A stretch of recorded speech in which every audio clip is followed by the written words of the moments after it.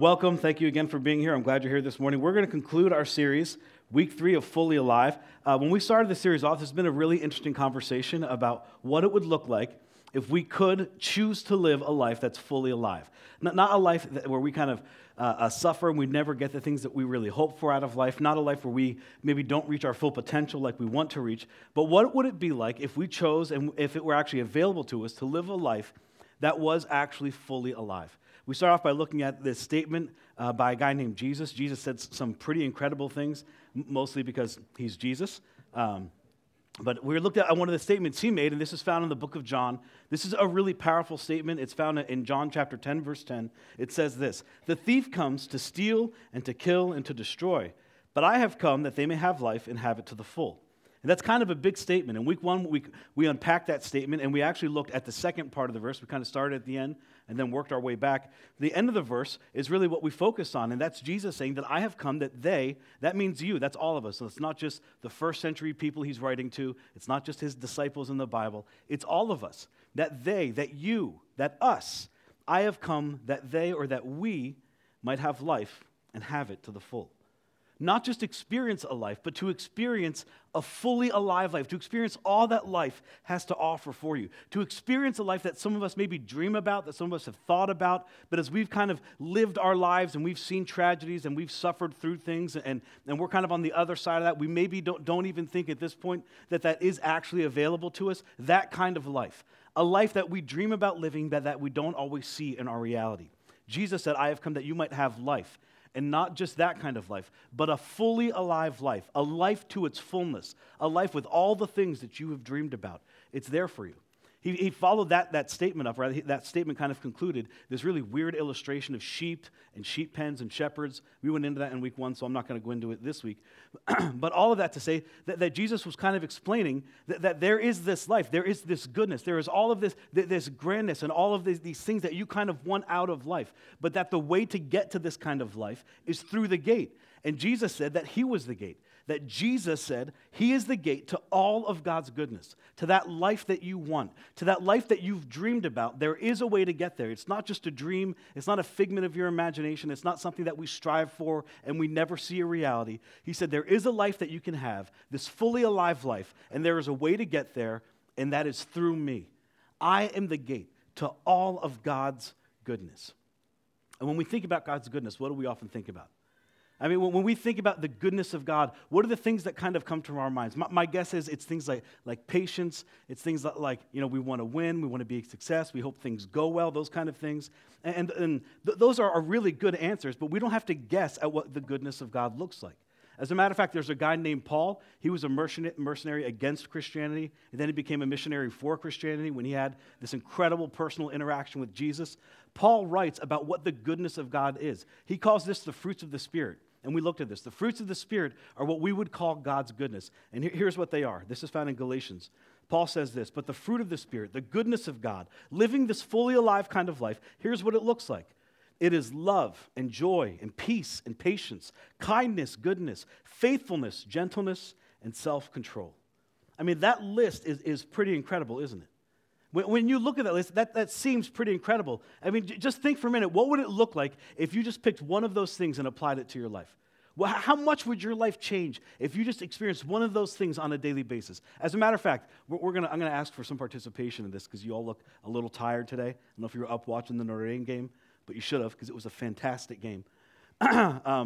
Here's what I want you to do. I want everyone to pick your favorite fruit. And I'm not talking apples and bananas. I'm talking this list of fruit. I want you to pick one out, and I'm going to ask for some participation. So I'm going to ask you to raise your hands. Can you guys do that? Do we need to take a break and you go get some coffee? All right, let's do this. Ready? Whose favorite fruit is peace? Just by showing your hands. If you could choose peace in your life, who would choose peace? There's a few of us. That's good. Don't be ashamed of that. You should get peace. Peace is for you. What about patience? If a few of you could choose patience, who would choose? I bet every parent, and if your hand isn't up, then you're lying. Every parent says, I need a little bit more patience. I would love to have a little bit more patience. And if you're a parent of teenagers, your hand needs to go up. I know what that's like. I was a teenager. Whatever your favorite fruit is, we all have one. We all have one that we want to see. We have one that maybe we lean toward that we'd love to experience. Maybe, you see love and you're that hopeless romantic. I would just like to have love. whatever it might be, we all have a favorite fruit. But here's the thing. We often look at this and think, if I could just have that one thing, if I could just have life, almost like it's a picking and choosing, right? Like if I could just have that one thing, I don't have to worry about the rest. But here's this incredible thing about this list. When God kind of developed this list and gave it to that author, Paul, that man, it wasn't like God was saying, hey, just pick and choose one of these and you're good. God was saying, I want all of these for you all the time. That the goodness of God is fully available to you full time. You don't have to pick and choose. We don't have to live a life like where occasionally we have joy and occasionally we have some peace and maybe occasionally when our kids go to bed there's some patience. Like you can have that kind of stuff all the time and you can have all of these. I mean, what would it look like if our lives, if we had all of these things? What would it look like if you actually had joy from morning to morning to morning? What would it look like if you had gentleness? What would it look like if you had self-control? Right? You go to the buffet, and I practiced some self-control. But then I went back, and they had a chocolate fountain, and it's like, ugh. What would it look like if everything that was on this list was fully available to you? And not just fully available to you, but what if it was actually in your life? What if it was actually not just like a part of your life occasionally, but it was your life? How radically would your life change? You see, you don't have to have these from time to time. And that's the incredible thing about what we've been talking about living this kind of fully alive life, is that this isn't an occasional thing. This is what God chose for you. The problem for us is that we don't often see it play out, do we? Is that we realize that occasionally we have joy, but then something happens and our joy is robbed. And then occasionally we have some peace, and then our life kind of changes and we don't have peace anymore. You see, that's because of the first part of the verse. Jesus actually explained that to that, and that's what we looked at last week. The first part of the verse says this, that a thief comes to steal maybe our great opportunity, to rob from us all the things that are good, to kill any chance we have of experiencing a fully alive life. The thief comes to steal and to kill and to destroy our hopes of living a fully alive life. You see, Jesus kind of understood that between you and this fully alive life, there is something that stands in opposition. There is something that stands in the way of you experiencing that fully alive life, the life that all of us dream about, the life that all of us would say, that's what I want. That's what I want for me. It's what I want for my spouse. It's what I want for my kids and my grandkids. There's something that stands in the way, and that thing that stands in the way is a thief. Now, last week we talked about this, and it took me like 40 minutes to unpack it, so I won't do that again this week. But what we discovered last week is that the thief really is our unbelief. That everything that we kind of go through in life has this kind of spiritual connection, that everything has this spiritual kind of foundation, that to some degree, everything is spiritual. And when it comes to us experiencing this kind of life, what we really see is that the thief is really our unbelief, that we just don't believe that God is who He says He is, that we don't believe that this kind of fully alive life is available to us full time. And because of our unbelief, we don't experience the life that God would have chosen for us. But my assumption is, and maybe you can correct me if I'm wrong this morning, my assumption is that we'd all prefer to experience a fully alive life full time, wouldn't we? We wouldn't choose part-time, but kind of in our thinking, it's like, well, part-time's better than no time. But if it were fully available, wouldn't we all choose to live a fully alive life all the time? To experience the love and the joy, the peace, to respond in gentleness and kindness, to be able to practice self-control and patience? We would choose that, but we don't see it because of our unbelief. And as we kind of go through our life, it kind of makes sense, doesn't it? Because our life's forever changing. You know, we'll experience joy, and then our kids get up, and our joy's robbed. And we'll experience patience, and then our car breaks down, and patience, it's out the window. It's because our life doesn't stay the same, does it? Our circumstances are always changing, right? Our experience just keeps changing all the time, and that's really what keeps us from kind of living that fully alive life. Everything's kind of changing, and when we think we have it figured out, when we think we're where we want to be, when we think we have the joy that we want to have, something comes along and robs it from us. Something comes along and kind of thieves it from us, doesn't it?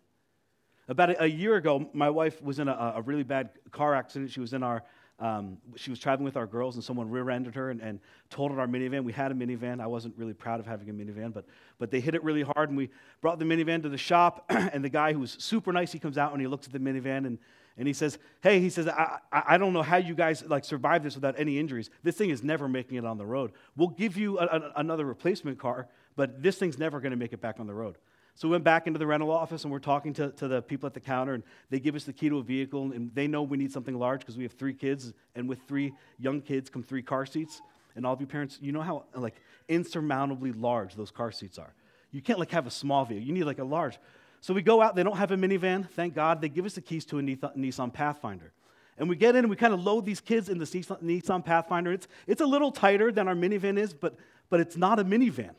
Right? So I'm stoked. I get in, and it's fully loaded. There's this monstrous moonroof, and it's just incredible. And I drive off the lot. Immediately. I drive off the lot cooler than I ever was. It was just life was going so well. Somehow I looked better, and I was 6'4" and trimmed out, and I was one of those cool people driving, the 7-seater SUVs. I wasn't that lame, wannabe dad in a minivan. And if, I'm joking a little bit. If you have a minivan, I'm not knocking you. I just don't want to have a minivan. I'm a little ashamed of it. So I'm in this 7-seater SUV, and life is going well. And here's the thing. For a week, I owned it. I know I was posing. I know it wasn't mine. But for a week, I owned it, and I loved it. But then the inevitable happens, right? Life doesn't stay the way it is. That experience begins to change. A week later, I get a call. Sure enough, the vehicle's totaled. The check's in the mail. And guess what? Jim, you have to return the vehicle to the rental office. And I'm no habla inglés. So we bring the van back, or the Nissan Pathfinder back, and, I get in my broke minivan and immediately feel like the uncool dad again. And as silly as this might seem to us as we kind of run through that story, as silly as it might seem, the truth is, for a moment, I experienced joy. For a moment, I experienced the life I wanted to have. And then life changed. And life changed without my permission. Life changed without my authority. Life changed without my knowledge, and the joy was robbed from us. And so often in our lives, that's where we kind of find ourselves. We'll experience one of these fruits. We'll experience the peace or the joy. We'll experience the patience. And then life changes, and we're not where we want to be. We're not experiencing that. So from time to time, we might experience what we would call a fully alive life, but we don't experience it full time. We experience it part time. But what I want to pose to you this morning is that there is a way for you to experience a fully alive life, full time. The question is how? And my guess is that if it were available to you, you'd want to know. And you'd want to choose it, because all of us want to experience that. No one wants to wake up and be angry. No one wants, at least I hope not. None of us want to feel that way. We want to experience what could be a fully alive life full time. But very few of us find it. You see, what we really end up finding is that the fruit of the Spirit for us, especially if you're a Christian, the fruit of the Spirit starts to feel more like the fruit of our circumstances. That depending on what our circumstances are, it really depends on how we're feeling. And that depends on what we're experiencing for a fully alive life. That gentleness might come, but gentleness goes. That kindness comes, and then someone cuts me off, and kindness goes. See, but I think there's a way for us to experience it where it is with us all the time, and it never leaves. You see, discovering the fruit is great, but maintaining it is really the key. So how can we ensure that the fruit of the Spirit is always in season? That the fruit of the Spirit is always available to us.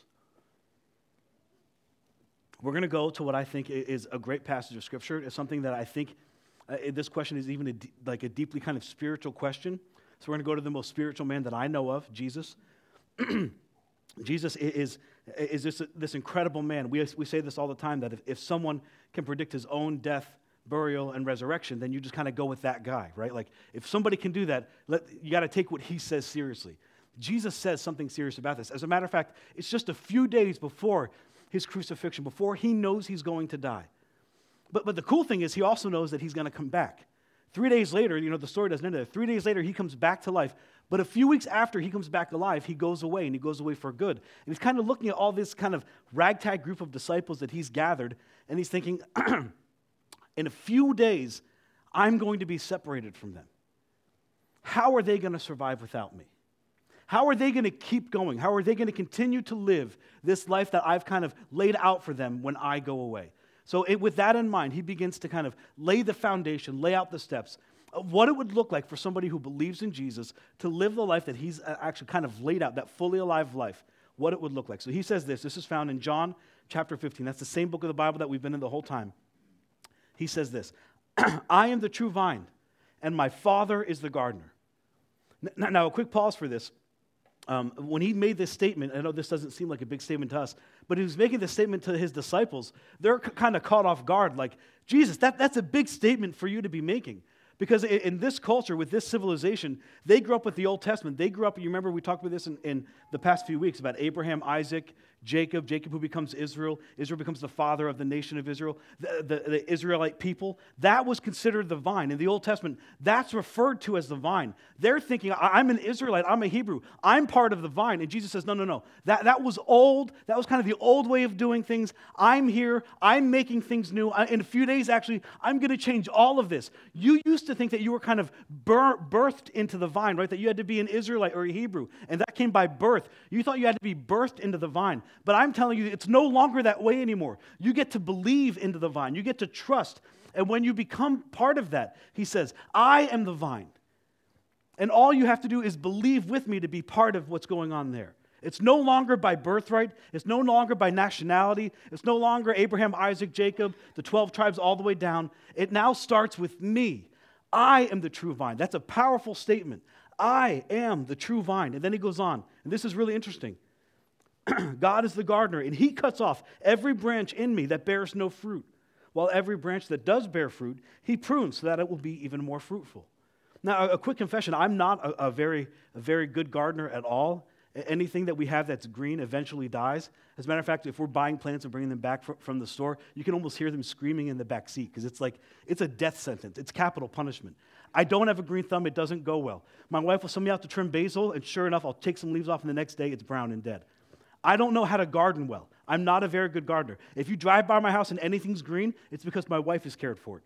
Eventually it will die because I'm there. That's just how I am. So I don't know much about this. I don't know much about gardening, but I did some research. I asked the experts. I Googled what gardening was like and what this actually means. And I found some really, really interesting things. That the gardener's job, and you probably know this, the gardener's job is to care for what's green, to care for plants, to care for, in this case, the vine. And that all of the things that are around the vine, life, weather, sun, and shade, they all change. And it's the gardener's responsibility to continue to nurture that plant or that vine so that it grows regardless of what's going on the outside, regardless of life's changing experiences. And the gardener, like he said here, he'll trim off all of the dead branches because all of the dead branches do is they throw shade on all the good branches. You wonder where they got that line from? That's where they got it from. That was the Jesus line. The bad branches or the dead branches, they throw shade on the good branches and keep the good branches from growing. So you have to trim back the bad branches, and when you trim them back, you know what all the dead, bad branches are good for? Firewood. That's it. They have no other value except to be burned up. But they do that so that the good branches can grow, so that nutrition can grow, because if the bad branches are there, the nutrition is stunted. The good branches can't grow. But here's what I also found that's interesting, is when it comes to the good branches, they continue to prune back the good branches. A gardener knows how to prune it back so that it can bear more fruit. You'll see this sometimes with like rose bushes. They'll trim off like one of the blossoms because they know that the nutrition has to continue to make the vine strong or the branch strong so that it can bear more fruit in the future. And that anything, you get tongue-tied the more you talk. At least you guys are awake now. So I threw that in. You guys are rolling with me. Good job. The more they trim back, the healthier the branch can be. And the more nutrition will make the branch stronger. And the stronger the branch is, the more fruit it can produce. And if the goal of the branch, or in this case, the goal of the vine, is to produce more fruit, then the more pruning needs to be done so that that can be healthy and that can be strong, and the more fruit can be produced from it. You see, a plant produces more fruit when the nutrition is directed at fruit production. So the dead branches have to be trimmed. Even the healthy branches have to be pruned so that it can produce more fruit. Now, I know you didn't think you were coming to church and getting like a horticultural lesson, but you need to understand this, that when Jesus made this statement to the disciples, this is an agrarian society. They understood this. They knew exactly what he was talking about because they grew up this way. They understood farming and plants, and they all had green thumbs. But we often don't understand what exactly this means. So he's making this statement to the disciples. And imagine, he knows in a few days I'm leaving. In a few days I'm gone. And we're going to kind of be separated. But I want you to be strong and I want you to be happy and I want you to live the life that you can live. So here's what I want you to do. Remain in me. Remain in me, or maybe you've heard this in a different translation, say, abide in me, or live in me. Remain in me as I also remain in you. Because no branch can bear fruit by itself. It must remain in the vine. Neither can you bear fruit unless you remain in me. I am the vine. You are the branches. If you remain in me and I in you, you will bear much fruit. Apart from me, you can do, and what's the word? Nothing. A branch separated from the vine can do nothing. A branch separated from the vine isn't worth anything but firewood. Remain in me, and you'll bring forth fruit. Remain in me, and you'll see life. Apart from me, you can do nothing. It's like a branch looking back at the vine and saying, hey, I appreciate you, you did a good job, but I don't need you anymore. I can grow the grapes on my own. Just like go off and do something else. Just go away and die. I'm good on my own. A branch can't do that. A branch needs to stay connected to the vine to bear much fruit. If the vine and the branch are separated, fruit isn't produced. The branch can't get its nutrition. The branch can't bring forth what it was supposed to bring forth. He says, if I am the true vine and you are the branch, there is a way for you to experience the goodness of God, the fruit of the Spirit that we've talked about, to live a life fully alive, full time. And the way to do that, the way to experience that, is to remain in me or to stay connected to me. Now, if Jesus, I think if Jesus were alive today and he were like in somewhere like in Northern California or France, he probably would have used this vineyard illustration because that's wine country and everyone understands vineyards. But my guess is that if he were here with us, he might use something like this, right? Like these incredible small devices. This device is so incredibly powerful. I'm going to date myself a little bit, but you might remember just a few decades ago, to do what this device can do, you would have had to fill an entire auditorium. You would have to build an auditorium this size, fill it with state-of-the-art computers, and it probably would have cost as much as an auditorium costs to make it, to do what this device can do. And this device is incredibly powerful. It allows you to communicate to people in like 14 different ways. You can text, and you can chat, and you can iMessage. I didn't know, you might not know this, but you can actually call, like make a call on this thing, like talk to someone. It's amazing. And now technology's gone even further where you can FaceTime, and I was able to video chat with my dad who was in like the remote jungles of Africa. Like what this device can do is incredibly powerful, and it doesn't just stop there. It takes incredible pictures, like, and this isn't an ad for phones, but think about how powerful this device is. Like we used to carry around Polaroid cameras and get like these little instant shots that you could barely make anything out. This takes like high quality 4K video and pictures and super slow-mo. This device is incredibly powerful, and some of us might even say the device could really be considered fruitful. It's incredible. But what happens if we use this device too long without plugging it in? It begins to die. Right? I mean, that's what you need, right? You need to charge it eventually. You need to plug it back in so that it can get its power. Ask any teenager, right? Data use destroys your battery life on your phone. And the maker knows it so that it warns you, hey, you're at 20%, you should think about plugging your phone in. You keep using it because you're playing Candy Crush or you're chatting someone up on Instagram, whatever it might be, and it gives you even a sterner warning. Hey, you're at 10%. You should think about going into low battery mode, right? We don't do it. We continue to use it until eventually the battery dies, and what's the phone worth? Nothing. It's useless. Its power's gone and dead. Its fruitfulness is now invaluable because it didn't stay plugged in. You see, it's the same way with our life. Over a period of time, we can kind of separate ourselves from Jesus. But the longer you're apart, the more your battery begins to drain. And the minute you unplug, the draining starts. And if we're not careful and we don't plug back into what's going on and plug back into Jesus, if we don't remain in Him, our battery ends up on empty. And we feel useless. You see, for all of us, to some degree, we need to remain plugged back in. Our battery needs to be charged. We need to find a way to remain in Him and for Him to remain in us. We need to find a way to figuratively plug back into our power source to charge our battery so that we can remain fruitful. But how do we do that? How do we remain in Him? See, we remain in Him by staying connected. And really, we're going to stay connected by doing two things. And these two things, I know for a lot of us, they seem challenging, But I don't think that they're as challenging. For us, as we kind of remain in him, we're going to learn what it means to practice what we would call a spiritual discipline. And I know we don't like that word. I grew up in church. If you grew up in church like I did, you hear those words and it kind of makes you shudder a little bit. No one likes hearing those words, do they? I grew up I was actually kind of in church 9 months before I was born. So when I say I'm a church person, I was legitimately like a for-life church person. And when they would talk about spiritual disciplines, it just kind of creeped me out because it sounded like work. Right? It sounded like a chore, and I don't like chores. I don't know about you, but I didn't like making my bed. I still don't like making my bed. I don't like taking out the trash. I still don't like taking out the trash. Who wants to think about having like this chore list almost to remain connected to God, to stay connected to your power source? No one wants to think of it that way. And because we've kind of verbalized it and worded it that way, people get scared of it. People kind of pull away from it because it sounds so incredibly intimidating. But the truth is, it was never meant to be that way. Remaining connected to your Heavenly Father, remaining connected to Jesus, living a life that's fully alive was never supposed to be difficult. It was never supposed to feel like a chore. Really, it wasn't supposed to feel like a discipline. But we've made it that. We've made it difficult and we've made it uncomfortable. This morning, I want to dispel some of those things.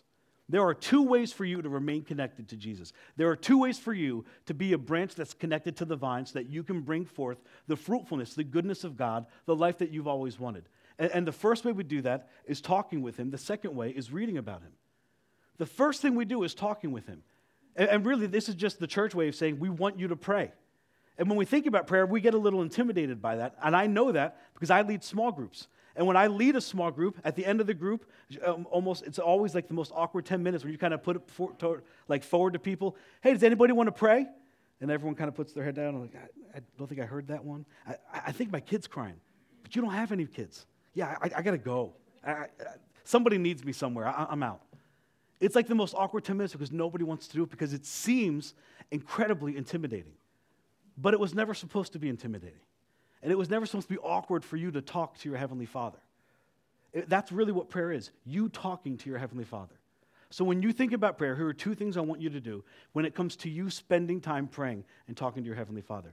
I want you to tell him what you're thankful for, and I want you to tell him what's on your mind. Tell him what you're thankful for, and then tell him what's on your mind. That's like the easiest way to do it. Thank him. Realize that what we have, the things that we're thankful for, come from him anyway, so thank him for it. Thank you for my family. Thank you for my house. Like at night, sometimes I run my kids through a list of things because they always thank him for the same thing. Like, what are you thankful for? And begin to thank him for it. God, thank you for giving me a gorgeous wife or a handsome husband or 3 kids that even though they stress me out, I find so much joy in. Thank you for a car that drives, even though it's a broke, kind of sad, sorry minivan. At least it's a van. At least it's a vehicle. Thank you for a house that protects us from, snow in November. Whatever it might be. Find something to thank him for. Talk to him. He wants to hear you. Thank him, and then tell him what you're thinking about. What's on your mind? What's bothering you? That's how relationships go, right? When you built a relationship with your child or with your spouse or your boyfriend or your girlfriend, what did you do? You spent time talking. He wants to hear from you. Tell him what's on your mind. Tell him what you're thankful for. Tell him the things that have been bothering you. I'm just frustrated with work. I don't like the way my husband's treating me. I don't like the way my wife looks at me when I get home. He wants to know what's on your mind. Tell him what you're thankful for. Tell him what you're thinking about. Tell him you're happy for that job, even though it feels like, it sucks the life out of you. That's how we pray. Tell him what you're thankful for. Tell him what you're thinking about. And then the second thing we do is we read about him. And that's what the Bible is.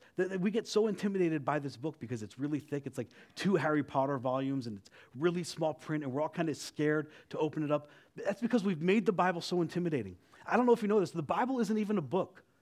The Bible is a collection of 66 ancient documents and manuscripts. It's full of history and poetry and prophecy and this biography of this incredible life of Jesus and what he did. And then 2/3 of the New Testament were actually letters written by that guy named Paul that we talked about. Paul wrote letters to other first-century Christians on how they live and how they walk through life. It's not meant to be intimidating, but it is really intimidating for us, isn't it?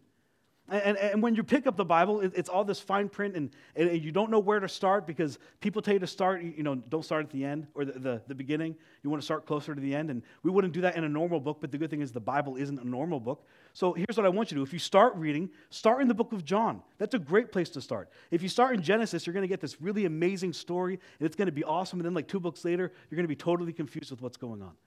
Start in the New Testament. Start with the life of Jesus. Begin to read through that. And you don't have to read a lot. Like we think we have to read all of it now. I just have to consume everything. Read a verse. Read like just a few verses. When the guys who put the Bible together, they took chapters and simplified these books into chapters. Then they simplified them into sections. And then they simplified them into verses. Read a verse. The goal of this isn't to read all about Jesus by Thursday. The goal of this is to read a little bit about Jesus every day.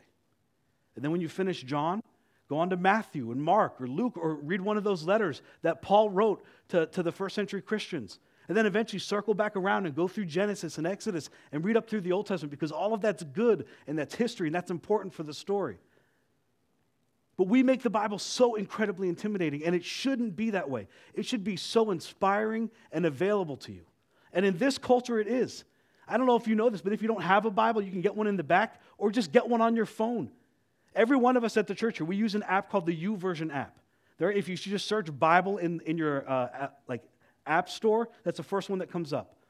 And in there are plans written by thousands of people, little devotionals that you can read. There are verses of the days. And if you enable push notifications, it'll remind you every morning to pick up and read. Anytime you want. When we think of spiritual disciplines, we think it's got to be so early, like 3:30 in the morning, and the sun then isn't up, but you've got to be up, and you've got to read and spend hours doing it. Read a verse a day. Start with a verse a day, and as you begin to read, you might want to put more time into it. But it doesn't have to be as intimidating as we make it. It's not hard for us to stay connected to our vine. But we make it intimidating, and we made it hard, and it was never supposed to be that way. It was supposed to be easy for us to stay connected. Jesus said that. My yoke is easy, my burden is light. Being with me shouldn't be difficult. But you've got to make the time. Start with a verse a day. Start with saying just a few words. Tell them what you're thankful for. Tell them what's on your mind. Remain connected to me, and you will bring forth much fruit. Remain connected to me, and the life that you've always dreamed about will be fully available to you full time. All the goodness of God, all the fruits of the Spirit, they were made for you. All we have to do is remain connected to the one who provides it. Remain in him, and he will remain in you. Read and talk to him. See, the hard thing for us when we start this process, though, is that something's going to begin to fight back. Jesus always talked about when you begin to make good steps, something bad always comes out of it, or something bad kind of attacks you because of it. In the same kind of sense, when we start making these steps and we start reading and we start praying, there's going to be that one thing that kind of attacks your progress, and that thing is pride. Pride begins to make you feel like maybe you're beginning to see these results in your life. Maybe the fruit you're beginning to see is all because of you, and maybe you don't have to work as hard. Maybe I don't have to pray as much. Maybe I don't have to read as much. Maybe I can unplug a little bit. Maybe I can take a break. And then we begin to take steps back, and we begin to unplug. We begin to detach from the vine. And all of the goodness that was started begins to fade away. Don't allow pride to derail you from what Jesus wants to do in you. He said, I have come that you might have life, and that you would have it to the full. That you would have the life you've always dreamed of. And all you have to do is remain in me. And if you remain in me and I in you, the fully alive life that we've dreamt about is yours for the taking. I have come that you might have life, and you might have it to its full. Let me pray for you. Heavenly Father, I thank you for the words of Jesus. I thank you for how incredibly powerful they are and how it just kind of uncovers our life and what we deal with. And even though this happened thousands of years ago, God, it's the same thing that we struggle with today. God, I pray for every person here as we can begin to make those steps to remain in you, God, as we begin to even practice these, if you would, spiritual disciplines, God, of reading and praying, of talking with you, God, and of knowing more about you. I pray that you would make yourself even more real to us. And more than that, God, that we would begin to see the fruit of the Spirit, the goodness of God, become evident in our life. That we would reach the fully alive life that you've promised us, life to its fullest, and that we would see it all the time. Not from time to time, God, but it would be the thing that marks our life. A fully alive life, living the life we've always wanted. I thank you for this, Lord. I thank you for the wisdom that you've given us in your word. I pray for the courage to work it out. In Jesus' name I pray. Amen.